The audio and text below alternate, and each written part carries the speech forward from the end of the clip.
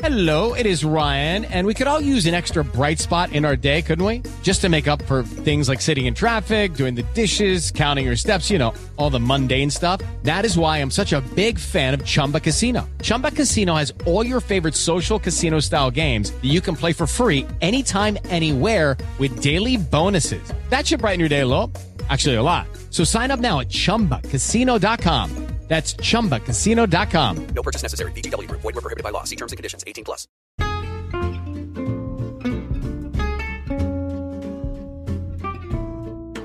Hello, and welcome to It's a Fandom Thing.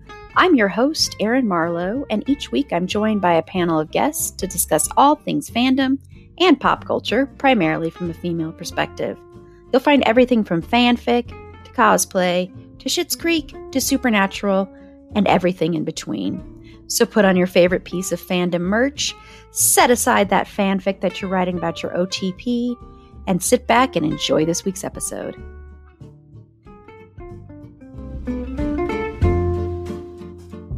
Hello, and welcome to this special episode of It's a Fandom Thing.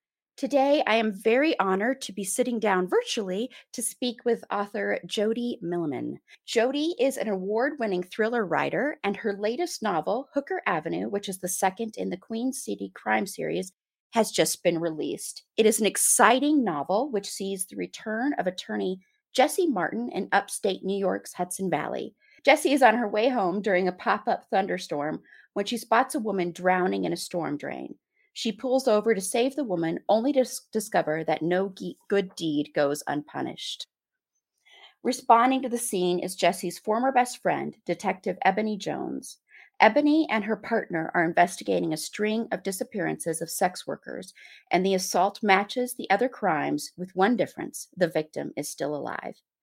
Jody has won multiple awards for her novel, The Midnight Call, and is the best-selling author of Seats, New York Theater Guidebook.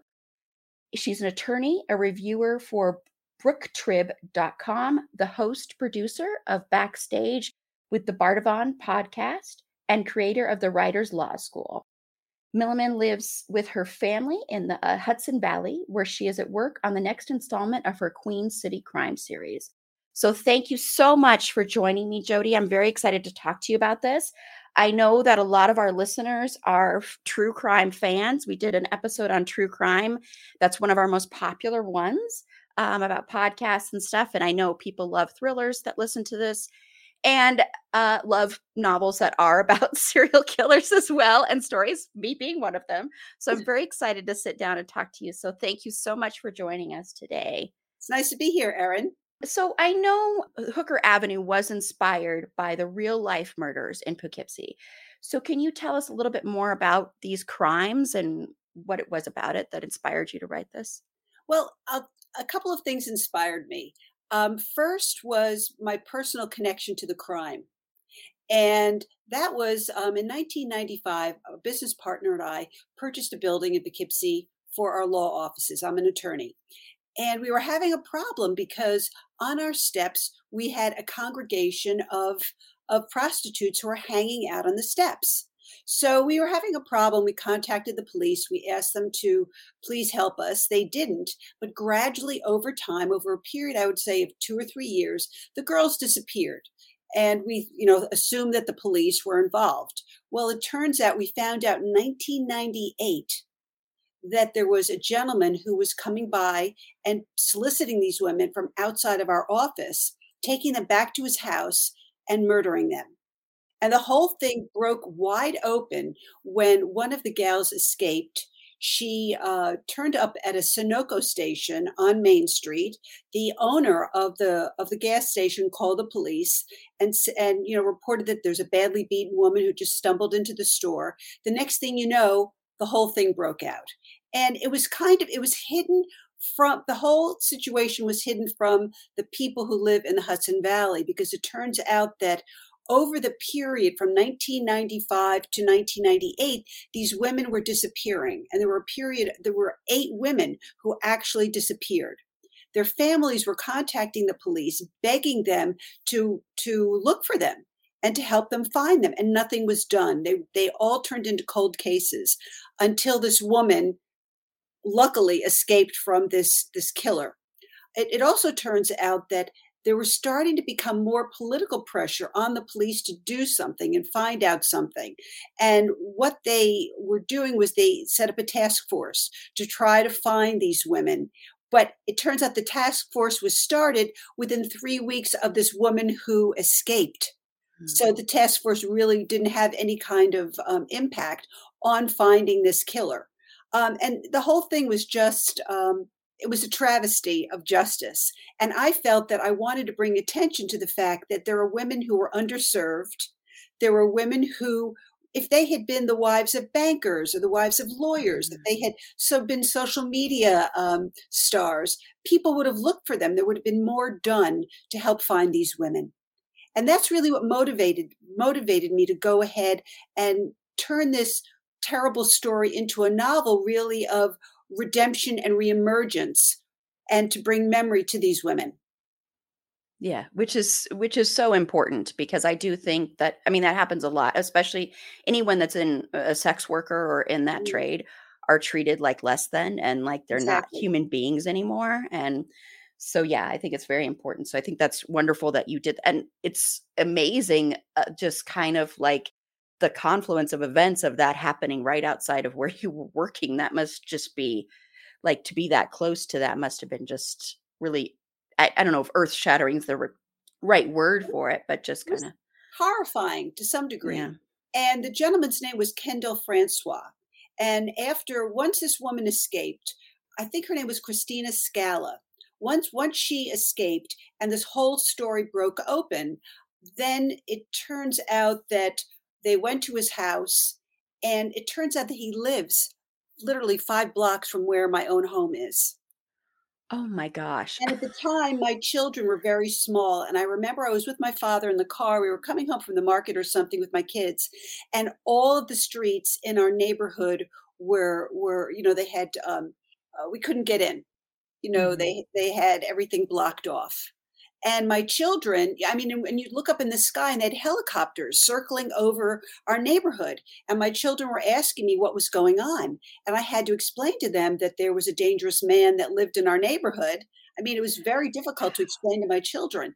And to this day, I mean, my kids are in their 30s now. We often talk about it. We say, I ask them, do you remember this? And they clearly remember that day in their lives. Yeah, and then what I decided to do, since I'm an attorney, I was allowed to go to some of the hearings in the Francois case. And the one that struck me the most was the one where he was just about to be sentenced, because they determined that he was guilty of, first degree murder, 8 counts. Mhm. And so, before his sentencing, the families of all of the victims were able to come and appear and plead to the judge and say, "Look, I've lost my loved one. I've lost my mother, my aunt, my sister, my cousin." And Francois was in the courtroom. And this guy literally, I mean, was 350 pounds. He was literally a giant. And all of these women were very, very petite women. So you could see how physically they had no chance against this guy. Mhm. But it was heartbreaking to hear their stories, really heartbreaking. And so that was something in the back of my mind was like, there's a story here, there's a story here, there's a story here. And again, like I said, that was about 2000 when finally the whole court, the criminal matter proceeded to court. So as you can see, what is it, 2022? It took me a while to Mhm. really sit down and write this story. Yeah, when I think that that's probably a lot of research, even if you knew some of it, and a Yes. lot of to process as well. So yeah, yeah. And then what is the significance of the title then, of the title Hooker Avenue? Well, Hooker Avenue is a street in the city of Poughkeepsie. And the true story is that in the late 1800s, around right after the time of the Civil War, there was a man named John Hooker, and he was very well known in our area. And he was a real estate magnate, and he bought up a lot of property along this area. And so eventually he became a judge, and he was held in high esteem. And so the street was named after him, John Hooker. However, Mhm. historically, there is a famous hooker, and his name is Joseph Hooker, and that's how hookers got their name. Joseph Hooker was a partying wild guy general in the Civil War. And he was so renowned for his parties that they would travel. The women would travel with his band and with his army battalion all over the Civil War. They would follow him. It was like a traveling party. And so they used to call these women Hooker's Brigade or Oh, hookers. wow. So that's how women of, sex workers got their nickname, women of ill repute. Wow, I didn't know that. That's Yeah. amazing. Yeah, if you look it up, it's really kind of interesting. So what I did was I kind of did a play on that. Instead of our guy being John Hooker, I named it after Joseph Hooker, the real nickname person. Wow, yeah, I did not know. That's amazing, and I'm guessing most people don't know that. So No, it's it's yeah. I mean, it's kind of a quirky thing. I mean, Mhm. it's kind of interesting sometime to find out the origin of names. Yeah, yeah, especially because it is a name that I think when you first hear it, because we have a Hooker Avenue here too, Mhm. but I think sometimes when you hear it, it's kind of like jarring for some reason to people. It kind of sometimes can feel a little bit like harsh because of the undertones of the word and what it's come to mean now. So yeah, yeah, that's I'm gonna have to look more into that too. That's really People can interesting. snicker when they hear the name Hooker Avenue, and I thought it was appropriate because these women were all picked up, Hmm. at one particular spot. Well, in the book, it's a park, and so the cops nicknamed that park Hooker Avenue. And it's also, I think, going to that as far as like how people snicker at that, I think that also can play into how people perceive sex workers and how Correct. people can look down at them too. So it kind of, I think, can make you kind of maybe rethink your preconceptions and your judgments in a way too. So yeah, yeah. I think it's a great title. Thank Honestly, you. it's a great title. I had the So title before I had the book. that's amazing. Yeah, I've heard from several writers who do that. Yeah, yeah. So this is part of a series, as I said, it's part of the Queen City Crime series. So are there challenges that present themselves when you're writing a series of novels instead of just a standalone one? There are, and a lot of it is consistency of the characters. Because you if you create a character in book A as being, someone who's sensitive and has had trauma in their lives, you have to make sure that those characteristics carry over to the next book. Mhm. So what I tried to do in Hooker Avenue was to bring in new characters and build out a community so that we do have our core characters. We have Jessie Martin, who's my key attorney. I have her boyfriend paramour, Hal Samuels, who's the district attorney. And what I've done is I've changed their lives. We see them develop. And that's what I think a real challenge is when you have a crime series or any kind of series. You have to make your characters grow as well as incorporating who they are, but they have to grow and they have to have new adventures in order to keep your readers intrigued. Yeah, because if they say stagnant, you're gonna get really bored. You're like, okay, Exactly. this isn't realistic, especially with all the stuff going on Right. with these characters and to these characters. Especially, I think Jessie. I mean, she's just kind of in a tortured place when it begins, Yes. Yes. and that kind of continues. I feel so bad for her throughout the whole. She's someone that I'm like, I just want to give her a hug and say, just take a nice long hot bath, get a massage, take care of you for a few minutes.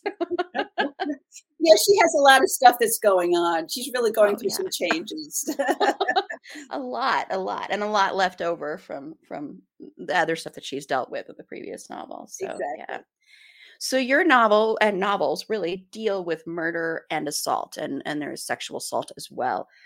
I know these are dark topics. I've written like horror short screenplays, and I know when writing that, it can be kind of sometimes it can mess with your mind and you feel like you're in too much of a dark place. So do you ever struggle with that? Is there ever a time where it's like, oh, this is too heavy. I don't know if I can do this right now. Well, I'm going to say no, and I can tell you why. Because for years, for 20, 25 years, I practiced law as a matrimonial attorney. So I did Uh, a lot of divorces and I did a lot of custody. I did some minor criminal work, but I did a lot of, I'm used to dealing with people in very dark places.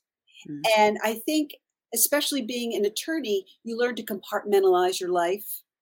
you don't let it, you try not to let it seep into your personal life. And that's something I was able to carry over, or I do carry over in my writing. I do feel it when I'm writing it, but then I'm able to step back. So I would have to say I've never been in such a dark place where I said, look, I can't write this, because, as I said, I'm able to compartmentalize. Yeah, and I would imagine, I mean, especially dealing with a lot of divorces, even though people may Yes. not think that's as dark as a crime thing. I mean, I'm sure you Yeah. saw like Darker. horrible. Yeah, I would think so. Because, people can be so cruel to people that they supposedly love. So I'm sure that was, And that's kind of the key of my books, that it's the ones that you love the most that can do the most hurt and damage to you. And whether it's a matrimonial situation, whether it's a crime, whether it's, any kind of situation you could think of, it's the people that you trust the most, and it's the betrayal that really can harm you the most. Yeah, and you have some of that, of course, in this novel too, with a lot of going on with Hal and Jesse trying to leave different relationships and their former partners, like Kyle and with Jesse and all that kind of stuff. So yeah. Well, like we mentioned, this does deal a lot with prostitutes and the character of Lizzie Sexton, who is the character that is discovered in unconscious in a ditch, badly beaten. And I want to know, because you're writing a lot about sex workers in here and sex workers who have been murdered. And of course, from your own personal experience of having your law office right there and living near the killer as well. Did this give you a different perspective or understanding about sex workers? It did. And what I did, interestingly, was in order to be an attorney, every year you have to take continuing legal education credits. And they were having a program about sex workers and a program about really legalization of the prostitution laws in New York. So that was something I was able to, from a legal perspective, immerse myself in. And through that program, I was able to understand that, a lot of this are life choices which are beyond the control of these women. A lot of them are, I'm not taking any stereotypes, but a lot of women who fall into this type of work, it's because of drug addiction. It's because they're estranged from their families. There are so many reasons. There are lifestyle choices, but there's also events which these women have no control over. And there's a big movement now, especially in New York, to decriminalize prostitution. That being because right now it's the women who are ending up in jail because they're allegedly committing a crime of prostitution, and the people, the Johns, are not really being followed up. They're the ones who are not, finding the penalties and finding themselves in jail. There's a real dichotomy in someone who's committing the crime is having sex or offering sex, where is the crime in that situation? And there really is a big push now to decriminalize it. And what's also interesting is, especially if you look at New York, it's like fortune telling. And there are a lot of crazy laws that have similar penalties. And then there's prostitution. So it just seems to me that that we should be doing more to help women escape being sex workers. We should decriminalize prostitution, first of all, and we should offer support services and education for women to help them change their lives. That's the key. Yeah, I'm so glad you said decriminalization, because we do have a frequent panelist who she works a lot to help with decriminalization. And that's her big thing, is there's such a difference between legalization and decriminalization. Right. And I don't think people realize that. So, and she's working here hard. She just recently spoke, I believe, at a committee about that. So so that's very, very, very important, because it's true. They're treated so horribly, and if you legalize it, that also leads to other issues Right. down the line. So yeah, if it's decriminalized, then they have the opportunity to get jobs, and they have the opportunity. Basically, it cleans off it expunges their record. Yeah. So, it's as if so that it's not going to impact their credit. People don't realize that, when you commit a crime, it impacts your ability to get an apartment because it affects your credit rating. There's so many intricacies in as you say, legalization versus decriminalization, they should just really get a clean sweep. It's just really not fair that they're being punished when the Johns aren't. Exactly. Exactly. Agree so much with that. Yes. So that's another reason I really appreciate this novel as well. And you write that character, Lizzie, she's more than just like a stereotype. She is struggling with addiction, but it's deeper than that. And she's also struggling with wanting to be a mom and all these things, and wanting to be believed, I think, is the big Right. thing that she's also struggling with. And so you write a lot of very strong women in this novel. You have the two main women are two very complex women who are not just two dimensional with Jessie and with Detective Ebony Jones. And too often female characters, especially I think also in this genre, sometimes Mhm. can be just two dimensional or reserved as the love interest or just the one to save by the man kind of thing. So, how important was it for you? I'm sure it was really important, especially as a woman, Right. for you to ensure that the female characters in your novel are really complex and not just two dimensional. First of all, that was one of the most important things. I mean, these are really women's stories. They're about Mhm. women, hopefully real life women, women that people can relate to, who have struggles. And even though I'm writing crime fiction, I want to make sure that people believe that these characters have real lives outside of this crime. Because when a crime occurs, I mean, you're still dealing with your children, you're still dealing with your relationships, you're dealing with your parents, you're dealing with all of these other issues as a human being, in addition to having this pall of a crime going on, especially Ebony, because Ebony is Yeah. struggling with a physical disability. She's been shot. So not only is she dealing with trying to make her way as a biracial cop, being one of the few women on the force, having constant struggles, professional struggles with her best friend, with her partner, she's in physical pain. So she's got to try to overcome that as well. And I wanted to create a character that really has to overcome those. Jessie's struggles are more emotional. Mhm. She had a very close relationship in the past book with Terrence Butterfield, who was her mentor. And he has gone from being her mentor to being her greatest torturer in this book. He's stalking her and he's betrayed her. He was someone she told her secrets to. And now she's dealing with the emotional pain, and also thinking, wait a second, have I misread everyone in my life? Here was one of my closest friends. How blind am I? I was an attorney. I was supposed to be able to read people, and I couldn't read one of the people that was closest to me. And then we have Lissy. Lissy, as you said, is struggling to be a mom. She's struggling with addiction issues.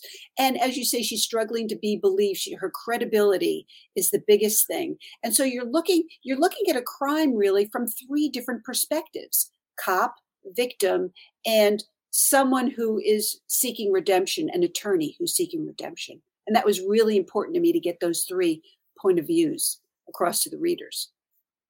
Yeah, and it's fascinating, and I really appreciated that, and I do think when you know more about characters in novels like this, and it's not just constant, like, one thrill after another, it makes when those moments happen, it raises the stakes because then you care more about these characters, and you care more about their lives and where they're coming from, and it can help you put yourself into their shoes. And one chapter you might relate more to one of the characters than the other one, or that kind of it's so yeah, so it's very, very interesting. So I really, really appreciated that a lot. So With the Lucky Land Slots, you can get lucky just about anywhere.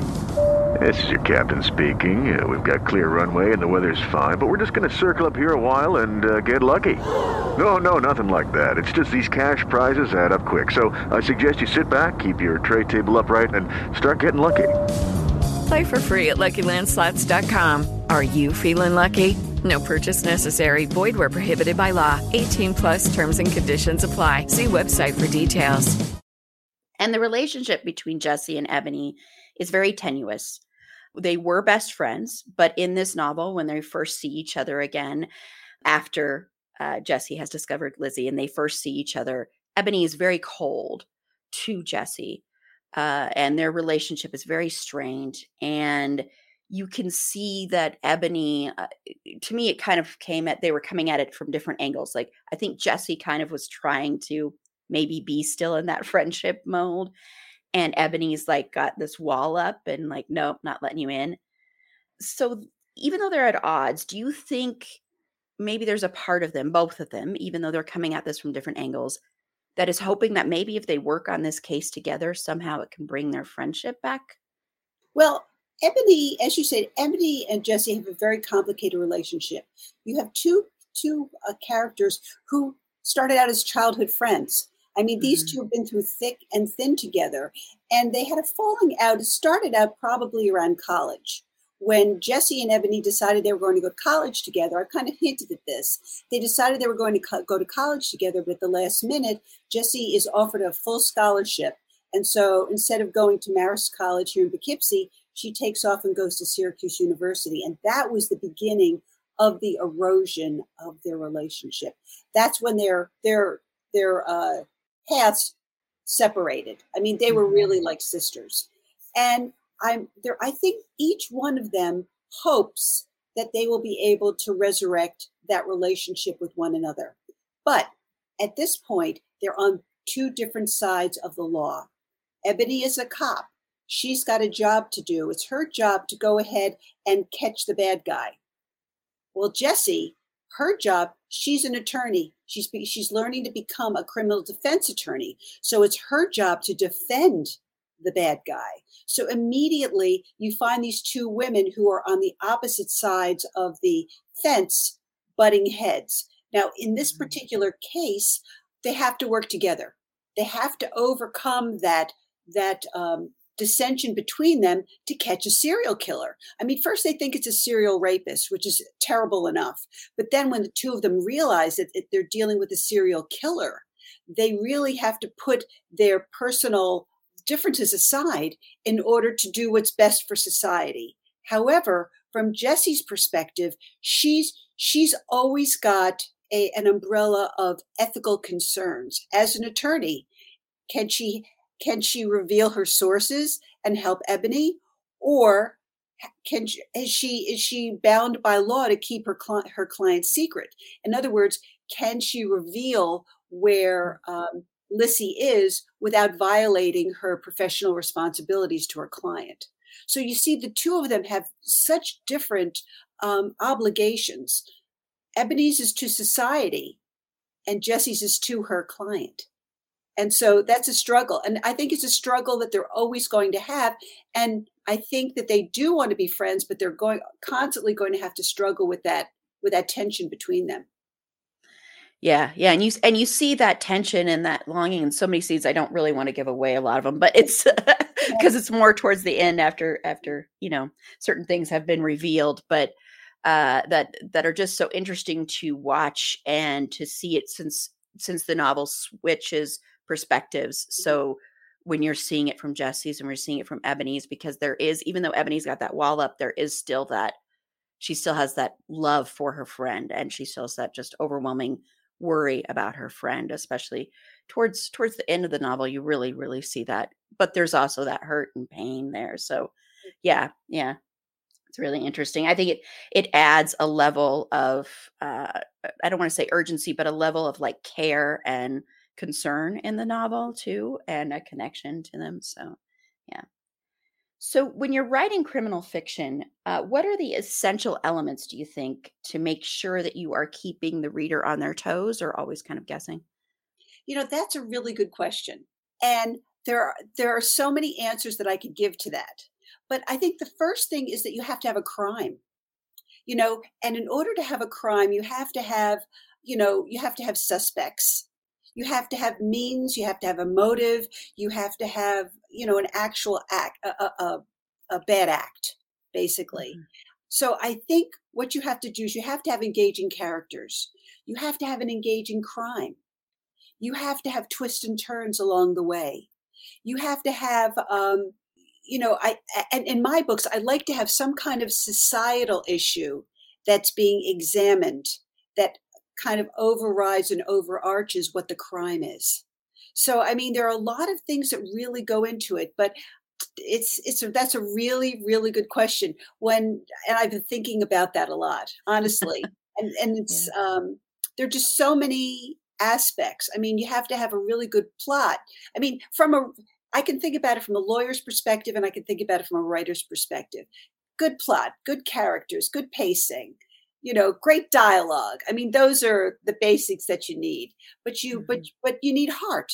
I think you really need heart. And I also think that you have to keep in mind when you're writing crime fiction that there's the act of, let's say, murder, but it's a ripple effect that extends out from that seed of the murder.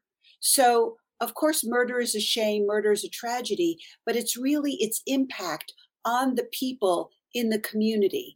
And whether it's a loved one, whether it's the detective who's trying to solve the crime, whether it's the judge who's going to hear the crime, whether it's the district attorney that's going to prosecute the crime, each one of those aspects, it's a ripple effect of the murder. It's an impact upon all of the aspects of the crime. Do you understand what I'm saying? Yeah, I do. Yeah. Because it does. It ripples out and affects different areas, and you have to, especially when you're writing all of those areas in one novel, and Right. you have to sort of show all of those. Yeah. And I would assume also writing the villain and writing the person who is doing this crime, the criminal. I mean, I think you would. I mean, I don't know. Are there any differences there when you're plotting out how you're going to write the actual person who is doing this stuff? Because you have a couple of people in here who are very scary, very creepy. Yeah. I mean, you've got someone stalking Jesse too over the phone, and that's just those were intense to read, I have to say, in a good way. But yeah, so is that different though, writing that side of it a little bit? It is. And one of the things that I don't think I could do as a writer is put myself into the head of a killer. That's why I'm not going to say never, but I always want to be able to write that villain from a third person point of view, so that it's the people who are affected by the crime that are looking in at him or her, for example. So, for example, in this case, we never get really inside the head of the killer. The only way we learn about him, about his internal motivation, is from his dialogue. But we also learn it from the perspective of Jesse having had a brush with him, from Lissy having had a serious brush with him, from Ebony trying to capture him. So you're getting this 360-degree view of the crime and of this character without ever having to be in the character's head. Because honestly, I don't, that's one thing I don't think I could ever do. That would lead me to a very dark place. Yeah. And also with that, too often we want to, I think in this world, we want to glamorize the murderer, Right. and not look at the victims. And so I think when you're doing it this way, to me, they're just awful human beings who have done horrible, horrible things. And not once are you like, oh, let's examine what happened to this person and poor Right. them. And so that I really did appreciate, because I think a lot of times what happens is the opposite. And so everything's so focused on the killer and what their motivations are and who they are and examining their past, that the victims' voices get lost in everything. And so I think that's another reason that works so well, that you're not going to be sitting there going, oh, poor him, though, this happened to him. Right. It's poor victims. Nobody cares about the victims. What about the victims? So yeah. So I know you work in the legal field, as you've mentioned quite a few times. So I'm sure that background helps a lot with this. I know you've never worked really in criminal law, but how did that help you with writing this, especially writing a character that works in law, several characters? Well, it a couple of things. It helped. Let's talk about how it helped me as a writer. As a writer, it helped me with storytelling, because when I was practicing law full time, I found that my job was to communicate my client's story to a judge, to a jury, to my adversary. So it was my job to be a storyteller, an advocate on behalf of my client. So I was able to take those skills that I learned as an attorney and apply it to becoming a crime writer. So, but it also helped me with vocabulary. It helped me with pacing, helped me with researching, helped me with just being able to, as I said, communicate a story to an audience. Okay. Mm-hmm. Now, as an attorney, it really helped me. In doing when you write a book like this, you have to be able to do research. So I was able to pick up the phone and call people that I knew who had their fingers, first of all, involved in this case, involved with EMS. I'd never been in the back of an ambulance, so I was able to know who to call to find out how people would be treated if they were found in a ditch by the EMS. I have a good friend who's a police sergeant. If I need police procedure, I knew that I could call him. So, as an attorney, I was taught to research before I presented a case. And so I was able to do that, use that skill. And, I guess the basic thing is I believe in writing what you know. I couldn't write science fiction. I would have a real trouble writing fantasy. As an attorney, I'm very reality bound. And I'm able, and so I felt like I could write what I know. Now, what is the first thing that I know? I know how to be a female attorney. I know what the strains are. I know what it's like to try to balance a family with your job. I know what it's like to be, when I first started practicing law, I was one of the few women in Dutchess County that was practicing law. There were 6 of us, 6 women practicing law. So I know what it's like to struggle to be heard. I know what it's like for judges to have certain prejudices against you because you're a woman. There was a lot of #MeToo going on when I first started out as a female attorney. So I was able to take all those things and be able to channel them into all of my characters, not just Jesse, but into Lissy, Ebony, and to Jesse as well. Wonderful. Wonderful. Well, yeah, I'm just really, really enjoying talking to you. I just want to say it's just kind of an aside. No, I'm learning so much. It's so interesting. It's so interesting. It speaks to when I was a little kid, I really wanted to be an attorney. And the reason I wanted to be a lawyer is I used to act a lot. So to me, I just was always watching the ones where they do the big speeches. And I know most of not because I've known a lot of attorneys because my mom worked in as a paralegal. So I knew a lot of attorneys. So I know it's not like that. But in my mind, it was like, I get up there and do the big speech. But it is theater. I do have to tell you. When I would prepare for a trial, I would prepare as if I was presenting a play, because part of it is having another personality. Part of it is being able, as I said, to pitch to a jury, to pitch to a judge, to make it believable. So if I went in being, kind of quiet and just nobody was going to believe me. So I had to add flair, So it was to me, it was like becoming part of a theater. You're absolutely right. The pace of a trial, is slower than molasses, I tried to make it fun. I tried to make it entertaining. Yeah. I tried to win. That's what I tried to do. Exactly. That's what you're setting out. That's what your goal is to do. Yeah.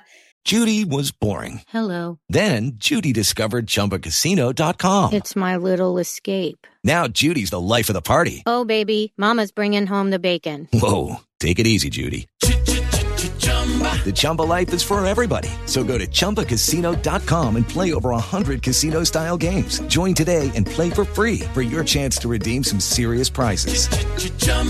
ChumbaCasino.com.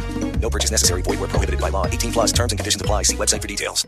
So speaking of that, just to kind of segue here, because I talked about that you have a podcast. Yeah. Backstage with the Bardavon. Am I pronouncing that correctly? Bardavon Theater, yeah. Bardavon. Okay, thank you. Which is about the Bardavon 1869 Opera House in Poughkeepsie.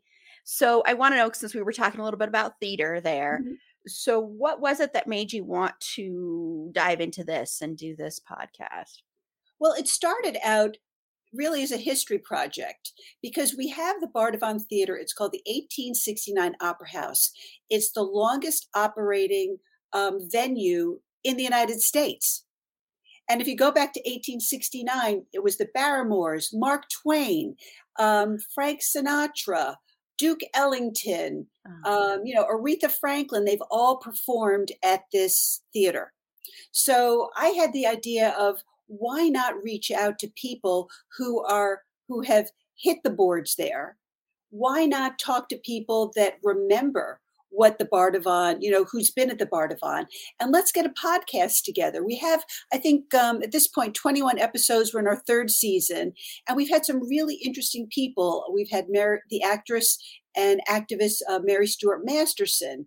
We've had Philippe Petit, who is the guy that walked the wire between the World Trade Center back in the 70s. I mean, mind-blowing that we were able to talk to him. Dar Williams, who's a great American folk singer. Joe Louis Walker, who is an unbelievable blues singer who lives in the Poughkeepsie. He lives a couple blocks from me. Danny Lewis, who's the keyboardist for Government Mule. We've had some incredible guests who have all had some relation to the Bardavon Theater. And I mean, you walk in there, the theater's got maybe less than 1,000 seats. So every seat in the house is a primo seat. I mean, I saw Aretha Franklin there. She was our gala guest. I wasn't able to interview her. Tom Jones, John Legend. I mean, we've had them all. And I didn't want to let that history slip by. Oh my gosh, that must just be so incredible to be able to, sit. And I've listened to one episode. I do recommend, especially, I know we have a lot of people that have been on our panels and a lot of people that listen that love music, love theater, love the history of that as well. So that just must be just amazing and just so fascinating to be able to sit down and talk to these people who have performed there and learn the history of a space, and especially an intimate venue. That's a lot more intimate. Yeah. And, unfortunately, because of COVID, we haven't been able to sit down. Usually we sit down on the stage or we sit down out in the foyer and we do our interviews face to face. We haven't been able to do that, in 2 years. And also a lot of acts haven't been touring. So it's been really hard to get guests who, they're everybody's, panic stricken, but we're starting to get back into it. One of the guests, I'm really excited. I'm hoping we're going to get Estelle Parsons, the Oscar winner, because she has performed and has a great history with the Bardavon. And we're trying to get her into our schedule. Audra McDonald is the guest for our gala coming up in May, and she's on our maybe list. I mean, just really wonderful people who are, and there was one guy, Jose, I forget Jose's last name. He's a guy who's an astrophysicist who takes pictures of the aurora borealis and the stars, and they made a film and played it along with pieces with the Philharmonic. I mean, how often do you get in your lifetime be able to sit down and talk to an astrophysicist / photographer? I mean, it's just mind blowing. It was a lot of fun. I bet. Well, fingers crossed that you get all the interviews that you really want to. That's amazing. Yeah. And I'm wondering, I'm just curious if any of that ever, I know it's kind of a different thing, but if that ever inspires you at all with writing or creatively when you're talking to these people, does that inspire you at all too? Or well, what inspires me is the Bardavon, and I really want to dig into the history a little bit more to see whether there were any crimes that were ever committed there, because it would make a great scene for a murder. Who wouldn't want to read a story about, a murder that takes place backstage at an actual theater. And, what I try to do with my own writing is that even though I see externally there are so many wonderful stories that could be told, I look to the Hudson Valley. I want to keep my stories based upon true crimes here in the Hudson Valley. And oddly enough, Erin, I mean, there are dozens of them. I mean, I cannot believe some of the wild crimes that have occurred here. And I have to share this one with you. There was a woman who was a teacher, and she disappeared, let's say 20 years ago. Then, let's say, fast forward to 15 years ago, her husband dies. Her husband has become a hoarder, never goes out. Very sad situation. They never had any children. He passes away. So a friend of mine is assigned to be the administrator of his estate. So they want to go ahead, they want to sell the marital house so that at least somebody, money can go to charity or something. So the contractors come in, they're taking apart the walls, and they discover the wife's body buried in the wall. The husband had killed the wife 15 years earlier, and she was buried in the wall. I mean, this is a true story. Wow. Yeah. Yeah. Truth is scarier than fiction. It really is. Exactly. Yes, but fiction is deadlier than true crime. Yeah, but wow. So you're never going to run out of stories then. Never, ever. Right. Which is good. Yeah. Yeah. So I want to know a little bit more about your educational program, the Writers Law School too. So what can you tell us about that? Yeah, I found that there was a need whenever I was going to these writers conferences, that people would come up to me and they'd say, "Oh, I know you're an attorney. I have a legal question, A, B, C, D, E, F, G." And this was happening so frequently that I decided that, hey, I'm an attorney. Hey, I'm a writer. This is what I'm going to do, especially during the pandemic when I couldn't go out. So I put together a program called the Writers Law School, and it's designed to educate writers and artists about protecting their legal rights. We discuss things like copyright, trademark, patents, public domain, fair use, publishing contracts, licensing your artwork. It's all different types of things questions that have been put to me over the years, and questions that really there's no place for a writer to go to get the answers. And I give them the basics, and then I point them in directions where they can do their research, or they can get other reference materials from places that I cite. And, I'm really excited because it's been very well received. I've been speaking to a lot of library groups, national and international artists organizations and writers organizations. And it's really a lot of fun. And I'm hoping that through my wisdom and my ability to communicate these, rather dull legal topics in a fun and interesting way, that people are taking things away from it. And I really hope they do. And if I could give one tip, can I give one tip? Oh yeah, please do. Writers should always copyright their work. They should register it with a copyright office. Some people say, well, I'm not going to do it. I'm just going to put the little copyright bug on the front. But you know what? That's good. That's step number one. Step number two is spending the $65, send it into the copyright office, get your little certificate, so that should anybody, steal your property, which is something you've worked very long and hard on, you'll be able to protect it. So register your stuff with the copyright office. Yes, thank you for stressing that, because I think a lot of writers don't really realize that. Yeah, they don't think about it, because when you're an artist, you're just thinking about the art, and you're not thinking about the minute details there. So I think that's great that you offer this up, because to get it from an actual legal standpoint, and not just like I heard it from a friend who heard it from a friend who heard it from a friend, is so helpful, especially, when people are first getting into that field and you're not earning an income in the quote unquote normal way that people do. And so that's the other thing, is trying to protect that. And, if you do get so lucky enough to be able to make a living at it, that kind of stuff too. So that's great. Artists have to understand, or writers have to understand, that they're a business. They're business people. Just because they're not making mittens, or they're not making, something on Etsy, they're still making a valuable product, and they shouldn't work for free.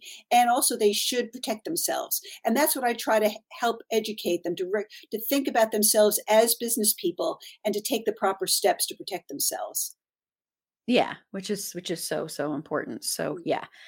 I know we have writers and artists of all ilk that listen to this. So yes, so definitely go check that out. And I'm assuming there's also the link on your website will also go to there too. You can find that information there as well, right? Yes, there's a little tab up top. This is Writers Law School, and I have a blog of let's say a dozen basic items and blogs about copyright, the new case legislation, which is the small claims portion of copyright law, right of privacy. I mean, you can find a lot of interesting articles on my website. And then also on my website, there's also a list. I will be speaking and doing presentations of Writers Law School. Some of them are free. So with libraries and things like that. So the links will be on my website and they can go to that, which is jodymillman.com. Awesome. And that will be in the show notes too. So people can Perfect. easily just click on that as well. So thank you so much for telling us about that. I think that's an awesome thing to provide for people. So I want to know, can you tell us anything about the next installment for the Queen City Crime series? Well, I'm writing it right now. And I can tell you that Jesse's going to be back. Ebony's going to be back. We're going to have a new character emerge, another strong woman character who's a little older. So we're going to be looking at a woman who's in her 50s and the issues that she's facing and how it's impacted by a crime. And I can tell you that the crime hits very, very close to home for one of our characters.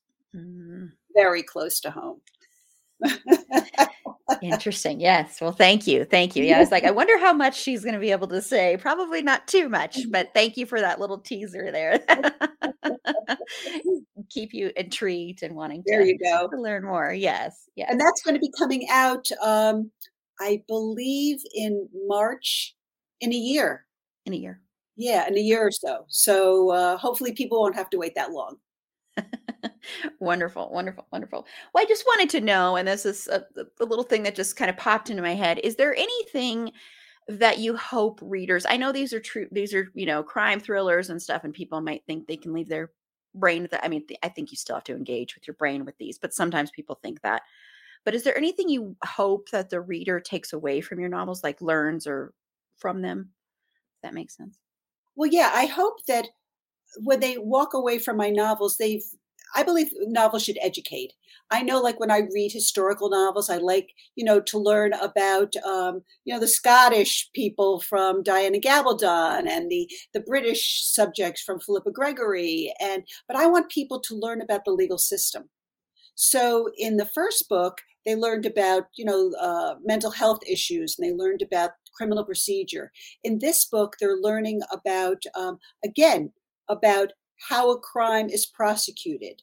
They're learning about, as we talked about, sex workers and the decriminalization of prostitution. I want them to walk away feeling like they've learned something about the legal system. Because again, how else are they going to learn about it if not through novels? You know what I mean? Yeah, yeah.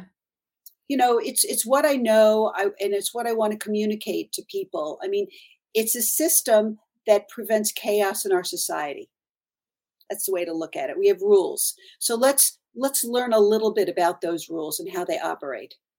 And people are also going to learn in this book about how the Office of Mental Health operates. And for example, there's a Bill of Rights for every single patient who is in a psychiatric center, which is great.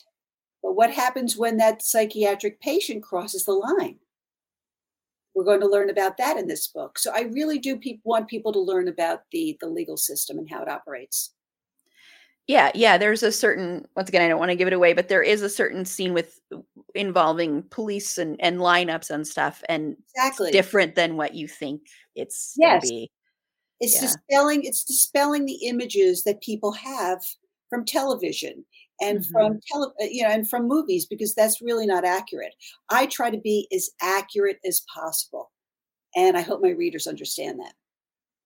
Yeah, that's great. Yeah, because I think learning the truth versus the the big exaggerated truth, I guess is the way to put it, or the Hollywood truth, I guess. Hollywood truth, right? Yes. Exactly. And if you say it long enough in Hollywood, it becomes the truth. That's that's true. We become immersed in that world too much, and exactly. you forget.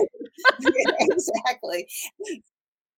Well, it has been so much fun talking with you. Seriously, I learned a lot, and I really, really enjoyed this novel. And I know quite a few people that would enjoy this novel. And also check out your podcast as well. And of course, check out the Writers Law School for all of our writers out there that are listening, all the artists out there listening. So thank you so much again. So if you want to just let everybody know if there's anything else you want to promote, and then of course where they can find you. Well, I want to thank you, Erin, for having me. It's been a lot of fun. We've had some good laughs. And my book, Hooker Avenue, will be out shortly, and I'm excited about that. And if people would like to follow me on Facebook or Goodreads or any of the social media, all of those links are on my website, which is www.jodymillman.com. And I'm just looking forward to hearing what people have to say. And my email is also on my website. So if people do have questions and do want to communicate with me, they can do it on my website. They can sign up for my newsletter. And I'm just excited. I'm excited that, it's April and my book's going to be out, and hooray. Yeah, wonderful. Well, thank you so much again. I really, really enjoyed talking to you. So thank you so much. Thank you. Take care. Thank you. You too. And this is Erin. You can follow me on Twitter at eAprilBeauty. The E and A and the B are capitalized. Be sure to like the show on Facebook at facebook.com/itsafandom-thing-pod. On Twitter at fandomthingpod. No it's in that one. On Instagram at itsafandom-thing-pod. On TikTok at itsafandom-thing-pod. You can also go to our website, itsafandom-thing-pod.com, and follow along there. You can reach out to us if you'd like to be a potential interview guest. There is a contact us button there, or you can just go ahead and email us at itsafandom-thing-pod@gmail.com. So until next time, remember, it's a fandom thing. Black Lives Matter and stop Asian hate.